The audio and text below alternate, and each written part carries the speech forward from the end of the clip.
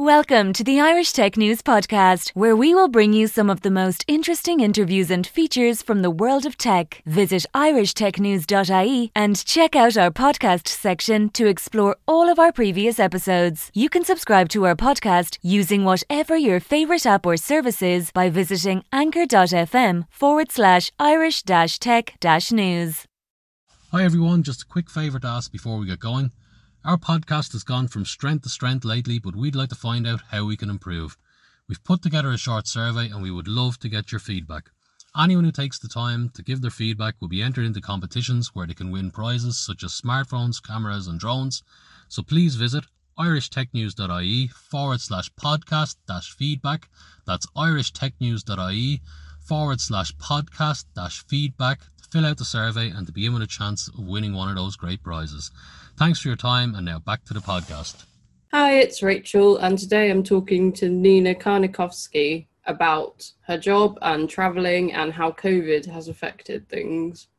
So first of all, over the last 12 months and with the pandemic, how have you had to adapt? Obviously, we were just talking about how things are different in Australia, but I can't imagine have you been able to travel anywhere in the Southern Hemisphere?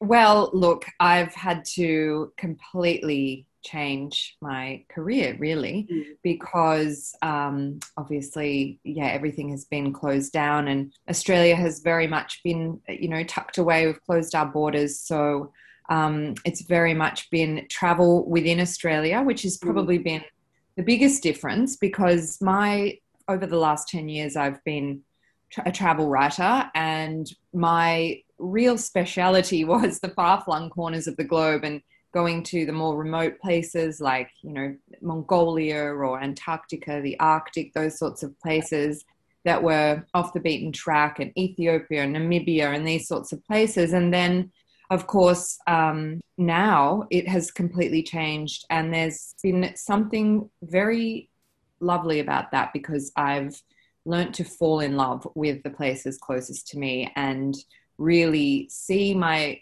own country with that kind of wide-eyed curiosity of a traveller, which is not something that I had ever done before, to be honest. I had always had my eye on the much further flung places. So that's been really lovely, and I think necessary because, I had really started thinking about that and about my carbon emissions in terms of traveling some months before the pandemic hit, because I took this assignment to the Arctic in sort of mid to late 2019. And while I was there, I was hearing about the plight of the polar bears and about how, they have this horrific situation because of the melting of the sea ice and the shortening of their feeding seasons. And so they're breeding less and they have less to eat. And so the populations of the polar bears are dwindling. And when I went there and I saw the polar bears, I thought,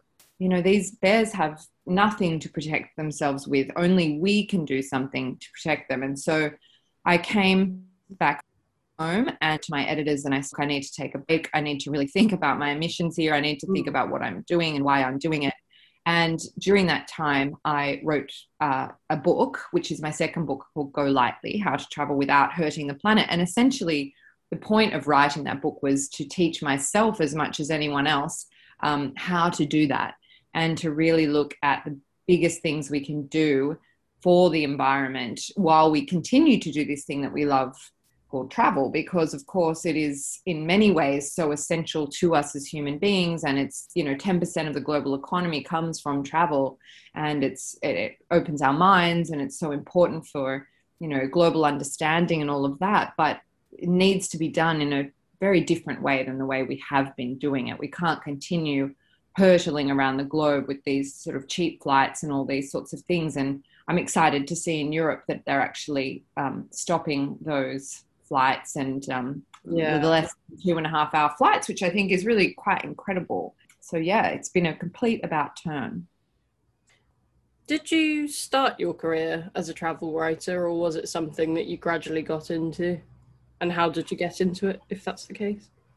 Yeah, well, I started out as a lifestyle journalist, as a junior writer for a group of magazines, and writing, features and stories about fashion and food and all those sorts of things. And then after I'd done that for about 5 years, a position came up on the travel team, and I sort of did whatever I could do to get that job. And I did that in-house for a couple of years. And during that time, lived in India for a year and was the correspondent over there, I suppose, for that time. And then when I came back, there was a big restructure, and the company that I was working for decided, hang on, this is crazy. Why are we paying for staff travel writers when we could just use freelancers? So my position was no longer in existence. So I went off and became a freelance travel writer and have been doing it pretty much since then.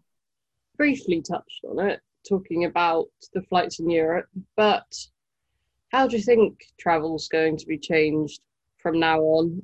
Obviously, over here in the UK, people are just about being allowed to go on holiday again. Yeah, well, look, I think that it's going to be harder to do it, for sure, for various different reasons. But so I think we're going to be doing less of it. And when we will be doing it, we will be doing it more slowly. I mean, for the various health reasons, of course, and issues with vaccinations, but also because, a lot of us have been hit hard financially. A lot of us are questioning our impact on the environment. So, yeah, I think we're going to think a lot harder about when we travel and why. And if we take a trip, we're going to take it more slowly. I mean, I think that's a brilliant thing because, slow travel leaves us more satisfied as travelers because we're obviously sinking deeper into destinations and we don't feel the need to take as many trips if we're taking one good long one. And that means obviously less flights, less carbon emissions, and also a deeper relationship to the people and the places we visit, which is, I think, just so important, both in terms of cross-cultural understanding, but also because that means that as a traveler, you can make a much bigger economic impact on the community that you visit, which is so essential. And really, when I talk about this idea of kind of going lightly, that's really all about reciprocity and figuring out the best ways to give back to the places we visit. And really the very best way that we can do that as privileged people who can travel. And when you keep in mind that only 6% of the world's population have ever set foot on a plane, which just blows my mind, we really need to be thinking hard about where our travel dollars go and making them go as far as possible in the destination. Do you have any destinations in mind? Are you motivated by you touched on it with the polar bears and talking about the effects of travel on the ice, I suppose, and polar bears? Do you go to places with an ethical, you want to learn about the ethics and what happens in different places, say Africa? Do you go thinking, yeah, I'd like to have a look at, poverty? Yeah, I mean, I definitely try to. And for example, one of the last trips I did before that Arctic trip was to Namibia. And the whole trip was really focused on conservation and, having a light footprint. So we stayed in lodges that were very small and run by the local communities. So the power had been put back into the community's hands, and they were run in conjunction often with wildlife conservation initiatives. So to say, bolster the populations of giraffes or things like that. And then again, always making sure that you're staying in places that are owned by the local community so that the money goes directly into their pockets instead of multinational corporations. And that was a road trip. So often when you travel to places like Africa, you're sort of jumping in small planes to jet all around the country because the countries are so large. So doing a road trip, doing a lot more slowly, stopping in more remote places so that our travel dollars could go to those places, that was really the focus there. And I always was trying to do that as much as possible when I traveled, but it's going to be an even bigger focus moving forward. Yeah, definitely. Where do you get your information and what inspires you to do what you're doing? Oh gosh, I feel like as modern humans, we have a lot of information coming at us, and it's sometimes difficult to make sure that you're getting all points of view. So I've been trying to really focus on that a lot more this past year. I have been trying to listen to more intersectional voices that are decolonizing storytelling, especially in travel, because, you know, the colonial discourse has definitely been perpetuated through travel writing for a very long time. So there's a podcast I've been listening to called The Art of Citizenry by Manpreet Kalra, and that is really interesting when it comes to that idea of decolonizing storytelling.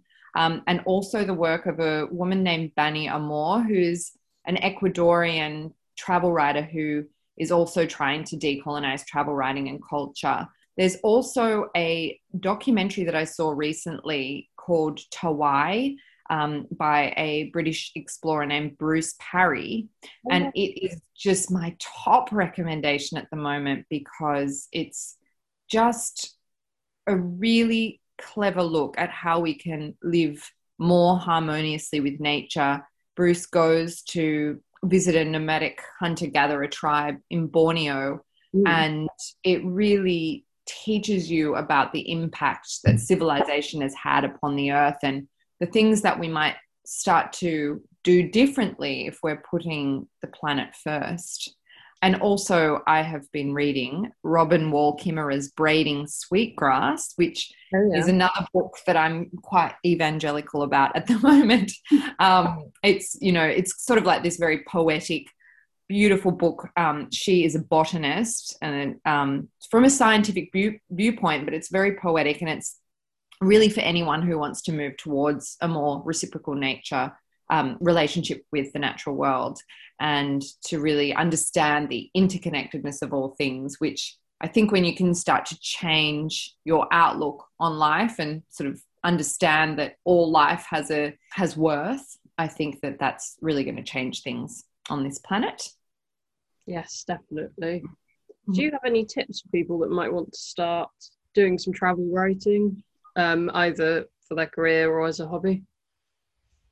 Well, to start doing travel writing, I would say, because we are where we are right now in the travel world, I would say to start writing about the places closest to you. Yeah. And really use your local knowledge and your deep relationship with place.